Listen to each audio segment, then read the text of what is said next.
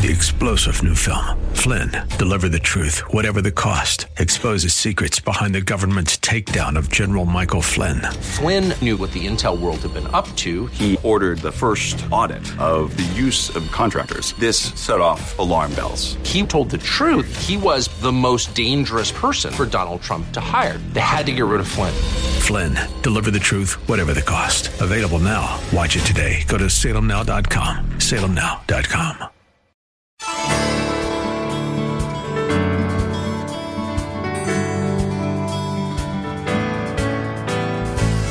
Hello again and welcome as we lift up Jesus with Pastor Dudley Rutherford. I'm Kyle Welch. If you've been searching for a place to be spiritually fed, you have found it. Like you, we believe the Holy Bible contains the spiritual nourishment we need to become faithful servants God requires to help grow His kingdom here on earth. This program is part of an outreach ministry from Shepherd Church, located in Los Angeles, California. Our teaching pastor is Dudley Rutherford, and we join him right now with today's message.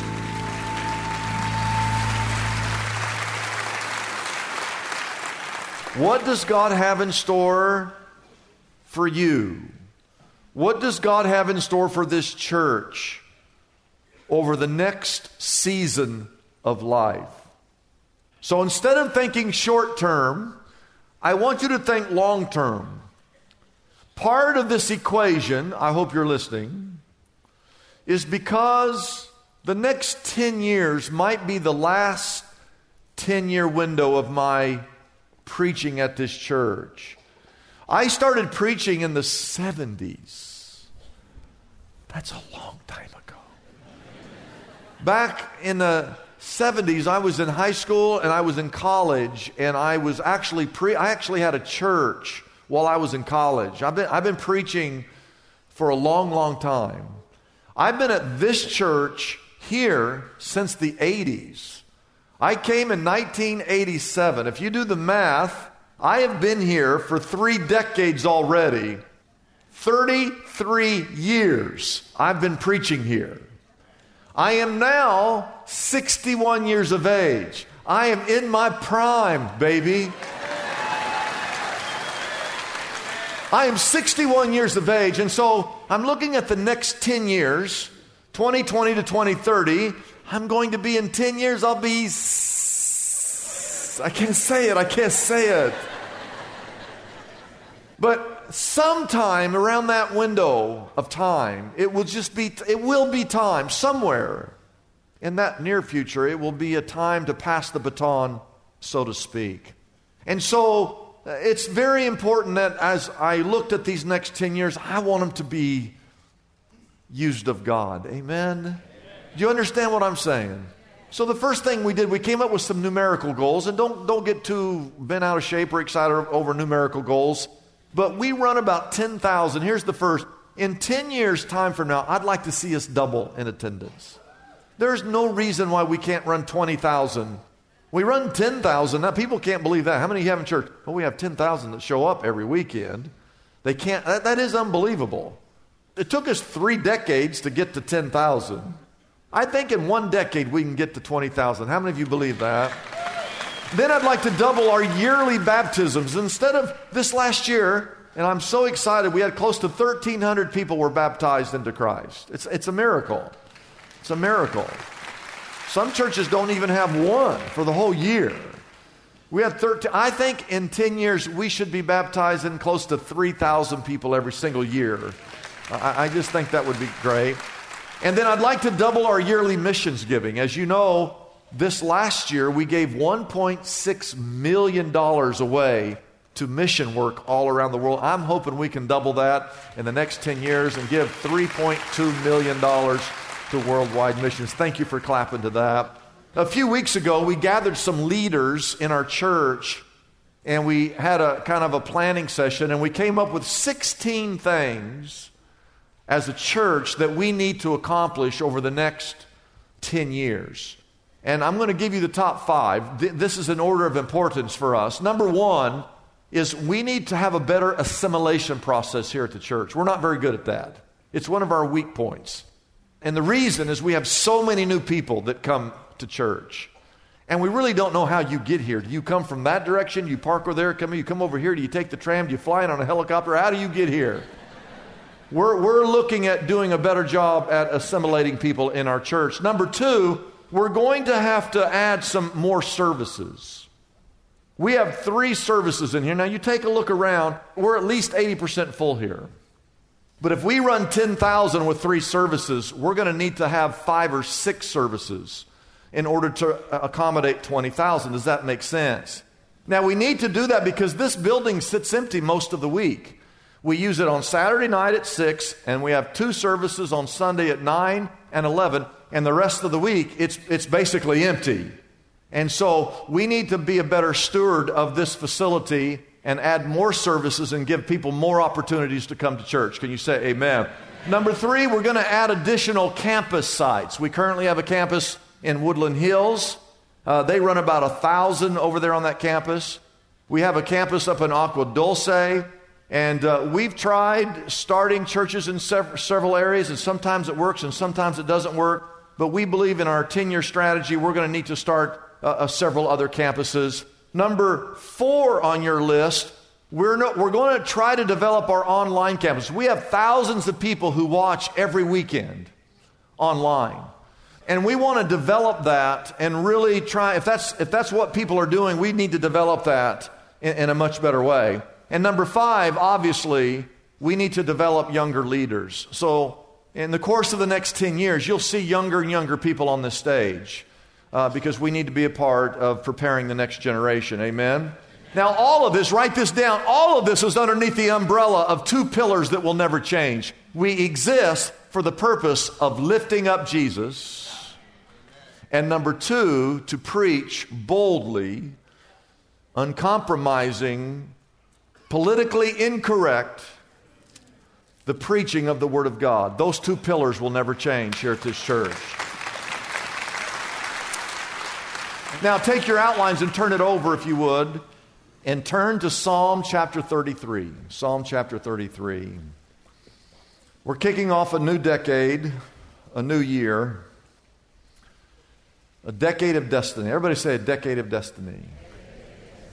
But we still have this 1 year, and this year we're going to focus on a thing called hope. I want you to write that down. Hope. I'll explain all this to you. If I were to ask you to explain what hope means to whoever you're sitting next to, some of you would have a hard time. Hope is a hard thing to kind of explain. Hope does not mean I wish something happens. Hope in the Bible, when you put your hope in something, it's not I wish that this all works out. Hope means that you know it's all going to work out. And as you look up all the definitions, and I've done this as we've studied this word for this year, there's a phrase that's tied to the word hope. The true definition, I want you to write this down because this is kind of the theme for this year. It's called leaping in expectation. It's not that like God calls you to do something and you walk up to the line and you go, okay, let me think about this. Maybe I will, maybe I won't. No, hope in putting your faith and trust in God is when you leap in obedience.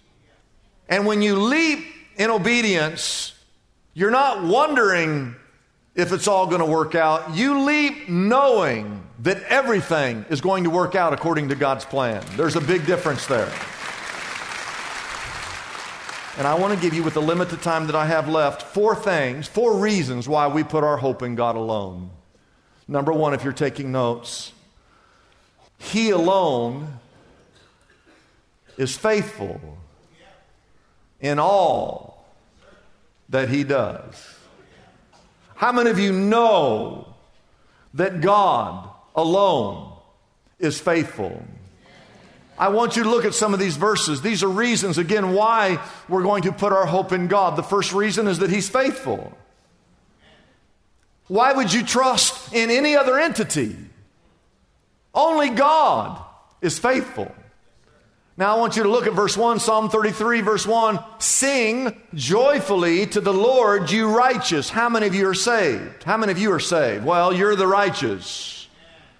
And you ought to be singing joyfully to the Lord. It is, verse 1 says, it is fitting. I love that word. Look what it says. It is fitting for the upright to praise Him. Praise the Lord with the harp. Make music to Him on the 10-stringed instruments. Sing to Him a new song. We sang a new song in church today. Some of you go, why are we singing a new song? Because the Bible says we're supposed to sing a new song. Sing to Him a new song. Play. What's the word? Skillfully. And shout for joy. There's something fitting about a man or a woman. Once you get saved, you can't wait to get to the house of the Lord. Use your hands, your voice, your heart, your skills for the purpose of just praising God. Why would we do that? Well, because of verse 4. For the word of the Lord is right and true. He is faithful in all that He does. I tell you, ladies and gentlemen, God is really the only person I know of that is faithful in all He does. Every day He holds the stars of the universe in His hands. Every day He clothes the lilies of the field and He feeds the birds of the air. Every day He allows you to see another sunrise and another sunset. Every day His mercies endures and His grace sustains. The Bible says that He's the same yesterday, today, and forever. His words are true. His words are right. His faithfulness is same today, every day. It's only fitting that you and I would praise Him and put our faith and trust in Him. The second reason we put our hope in God alone, write this down, is He alone is full of unfailing love. His love is unfailing.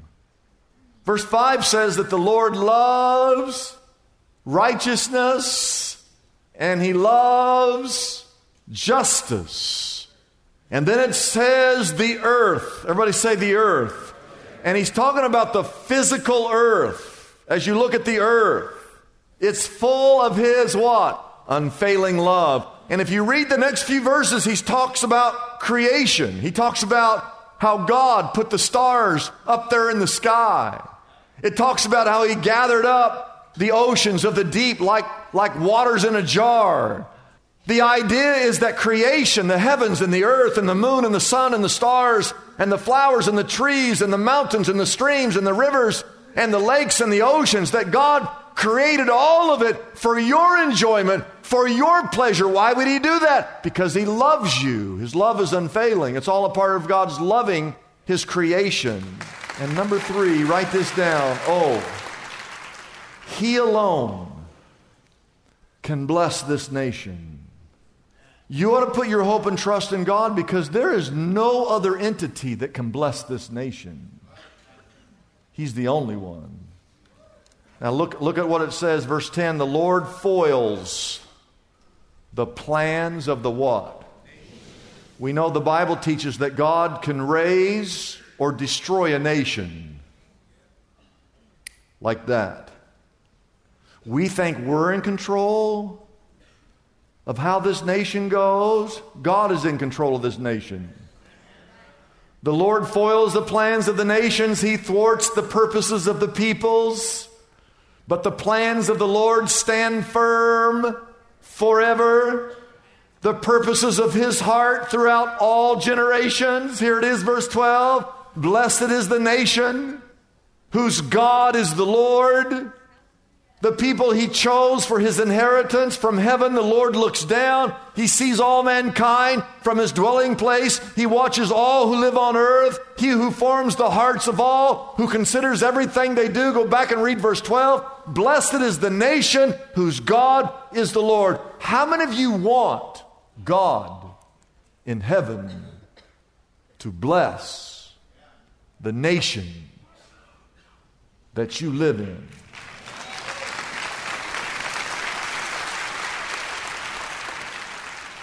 God has the power to remove His hand of blessing. God has the power to place His hand of blessing on any nation, on any people. And the Bible says that if we, as believers, as Christians, if we, the church, will humble ourselves and pray and turn from our wicked ways and turn to the living God, that God will hear our prayer, that He will forgive us of our sins, and He will heal our land. God is the only entity that can bring blessing to this nation. You and I ought to put our faith and our trust in God and in God alone for that reason. Now, the history of our country is being rewritten. We're going to have a weekend in May where we will be reminded that at one time this country was started by people who desired to worship God and to worship God freely. When the first pilgrims came up ashore in the year 1620, the first pilgrims, they came to this land without a desire to rob or to pillage or to plunder. They traveled 66 days, over 2 months, over rough ocean waters in order to come to a land where they could worship God without the threat of government. They came to worship God in peace. The first group of settled in what we know as New England, they were godly people that sought God's will in this new land. And for nearly 2 generations, they were godly people. But over time, and people forget this, over a period of time, a generation arose that began to drift away from God. Many of the new settlers to that area were no longer interested in church. They were no longer interested in God. By 1730, we know that only about 10% of the people that lived in the colonies attended church anymore. But then something amazing happened. Beginning in 1734, there was a handful of preachers by the name of Jonathan Edwards, George Whitefield, Gilbert Tennent, John Wesley, and others, preachers who began to preach in the streets and preach in the fields and to preach in the churches, and eventually a revival broke out among those 13 colonies. People began to come to Christ. That era is known as the period of the Great Awakening. Tens of thousands of people dedicated their lives to Jesus Christ and were baptized. Now, here's what people miss, that the Great Awakening was the precursor to the American Revolution. That if it wasn't for the Great Awakening, our nation would have been significantly different. The signers of the Declaration of the Independence, those who wrote our Constitution, those who wrote the Bill of Rights, those who put their lives on the line, who fought and died that we might be free, they all grew up in the period of the Great Awakening. Those who experienced the Great Awakening became the leaders of the American Revolution. Now, modern historians try to downplay the influence that Christianity had in the beginnings of our nation, but recently there was a political science professor at the University of Houston who collected and categorized 15,000 writings of our founding fathers. The goal was to determine the primary source of ideas behind our Constitution. And what was the source, the primary source for our Constitution, ladies and gentlemen? It was the Bible. 90 of those 15,000 documents, 94%, that's almost 100%. 94% of the quotes of our founding fathers of this nation were either directly or indirectly tied to the Bible. In fact, all you have to do is look at the very opening words of the Declaration of Independence to see the influence of Scriptures. We hold these truths to be self-evident, that all men are created equal, that they are endowed by their Creator with certain unalienable rights. The Declaration of Independence was signed The Continental Congress ordered that copies of the Declaration of Independence be sent first, not to town clerks, not to newspapers, but to parish ministers who were required to read them to their congregations the very first day that they received them. Now, all these years later, as a nation, we have drifted far, far, far away from God. We're seeing God remove His hand of blessing. That's what we're living through. We abort close to a million babies a year since the 70s. We have redefined biblical marriage. We have removed prayer and Bible reading from our schools. We now call good evil, and we call evil good in the United States of America. One of the main reasons why you should put your hope and trust in God, leap into with expectancy into the Lord God and the things of God, is because God is the only one who can restore this land.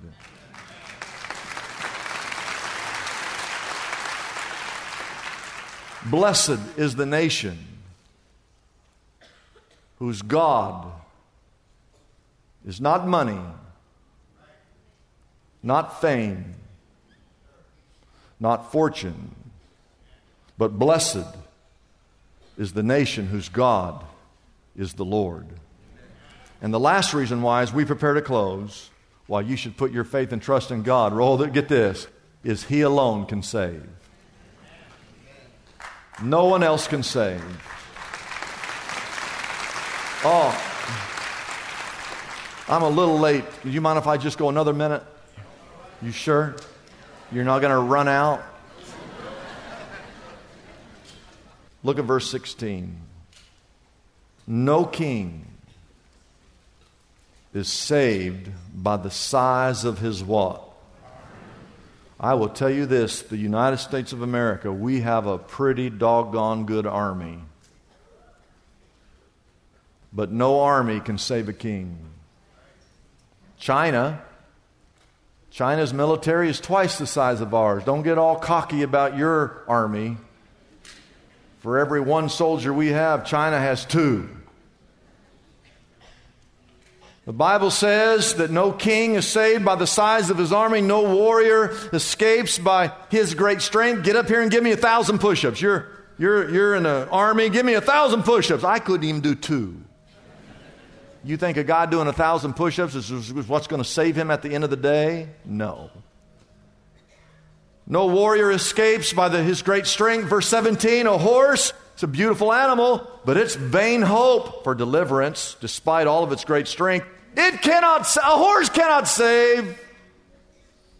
But the eyes of the Lord are on those who fear Him, on those whose hope is in His unfailing love. We wait in hope for the Lord. He is our help. He is our shield. And what that means is He is our salvation. In Him our hearts rejoice, for we trust in His holy name. May your unfailing love rest upon us, O Lord, even as we put our hope in You. It's a blessing for us to bring this program to you every day. We exist only by our faithful partners who support us through their prayers and financial gifts. If Pastor Dudley's message has been a blessing to you, we would like to encourage you to consider joining in partnership with us so we can continue to be here every day to bless others with this important ministry. Your gifts, whether large or small, are greatly appreciated and go directly to help keep us on the air. You can find out more about supporting us by calling our toll-free number, 888-818-4777. That number again is 888-818-4777. We have operators standing by and ready to take your call. You can also support us by going to our website, liftupjesus.com/reach. That address again is liftupjesus.com/ and then the word reach. We live in the most distracted culture in the history of the world. We see about 10,000 messages every day. We even touch our phones about 2,000 times a day. we're literally being overwhelmed with information. That's why there's no better time than right now for Dudley Rutherford's remarkable new book, One Thing. Rediscover a simpler faith in our complicated world. In this timely book, Pastor Dudley invites you to open your Bible and look closely at 7 key passages of Scripture where you'll find the beautifully uncomplicated phrase, one thing. These scriptures will quiet all the noise that you're hearing and call you back to a simpler faith. Dudley Rutherford has discovered the secret of how to focus our lives on the one thing that matters. What if you could find that simplicity? It's waiting out there, and this is your roadmap to freedom. Contact Lift Up Jesus today and get your copy of One Thing, the book that could finally change everything. I'm Kyle Welch. We invite you to join us every weekday at this time when we again lift up Jesus with Pastor Dudley.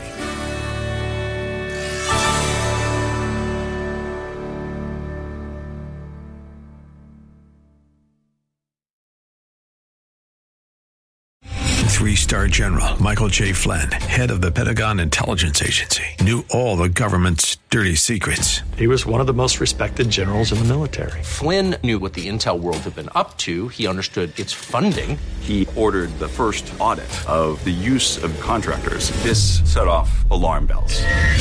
The explosive new documentary, Flynn, Deliver the Truth, Whatever the Cost, uncovers the facts behind this scandal. Flynn told the truth. He was the most dangerous person for Donald Trump to hire. I find out the worst enemy that I'm going to face in my life is right here in America. They took my assessment and they wanted me to change it. And I was like, I'm not changing it. They had to get rid of Flynn. With in-depth interviews, archival footage, and never-before-seen personal records of the man behind the headlines. I just felt like I was drowning. Flynn, Deliver the Truth, Whatever the Cost. Available now. Watch it today. Go to salemnow.com. salemnow.com.